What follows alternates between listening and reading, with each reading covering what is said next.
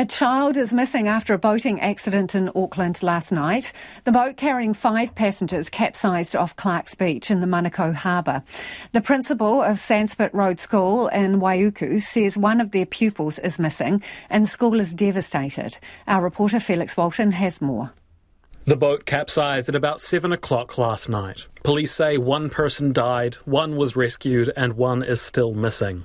2 others swam to shore looking for help, where resident Rachel Speedy spotted them. Both were suffering from hypothermia after spending hours in the freezing water. And so we got everybody up here. We wrapped them in blankets and got them warm. They were frozen. They'd been in the water for 5 hours and they had hung on to the boat until they realised the tide was turning, and then they swam with the tide to get help for their friends.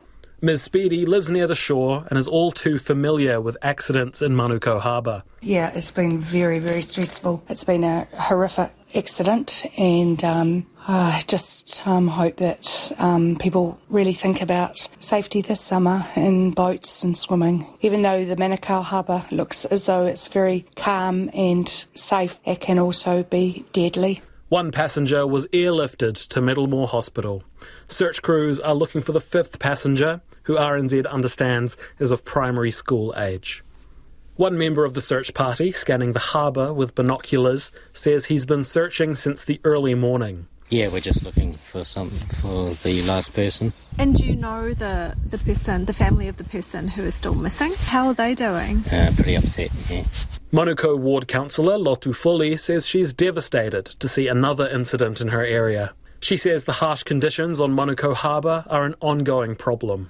Just last year, there were maybe up to five people who passed away last year on the Manukau Harbour, because the bar there, the Manukau Harbour bar, is notorious for boats lodging themselves on that bar or becoming capsized as a result.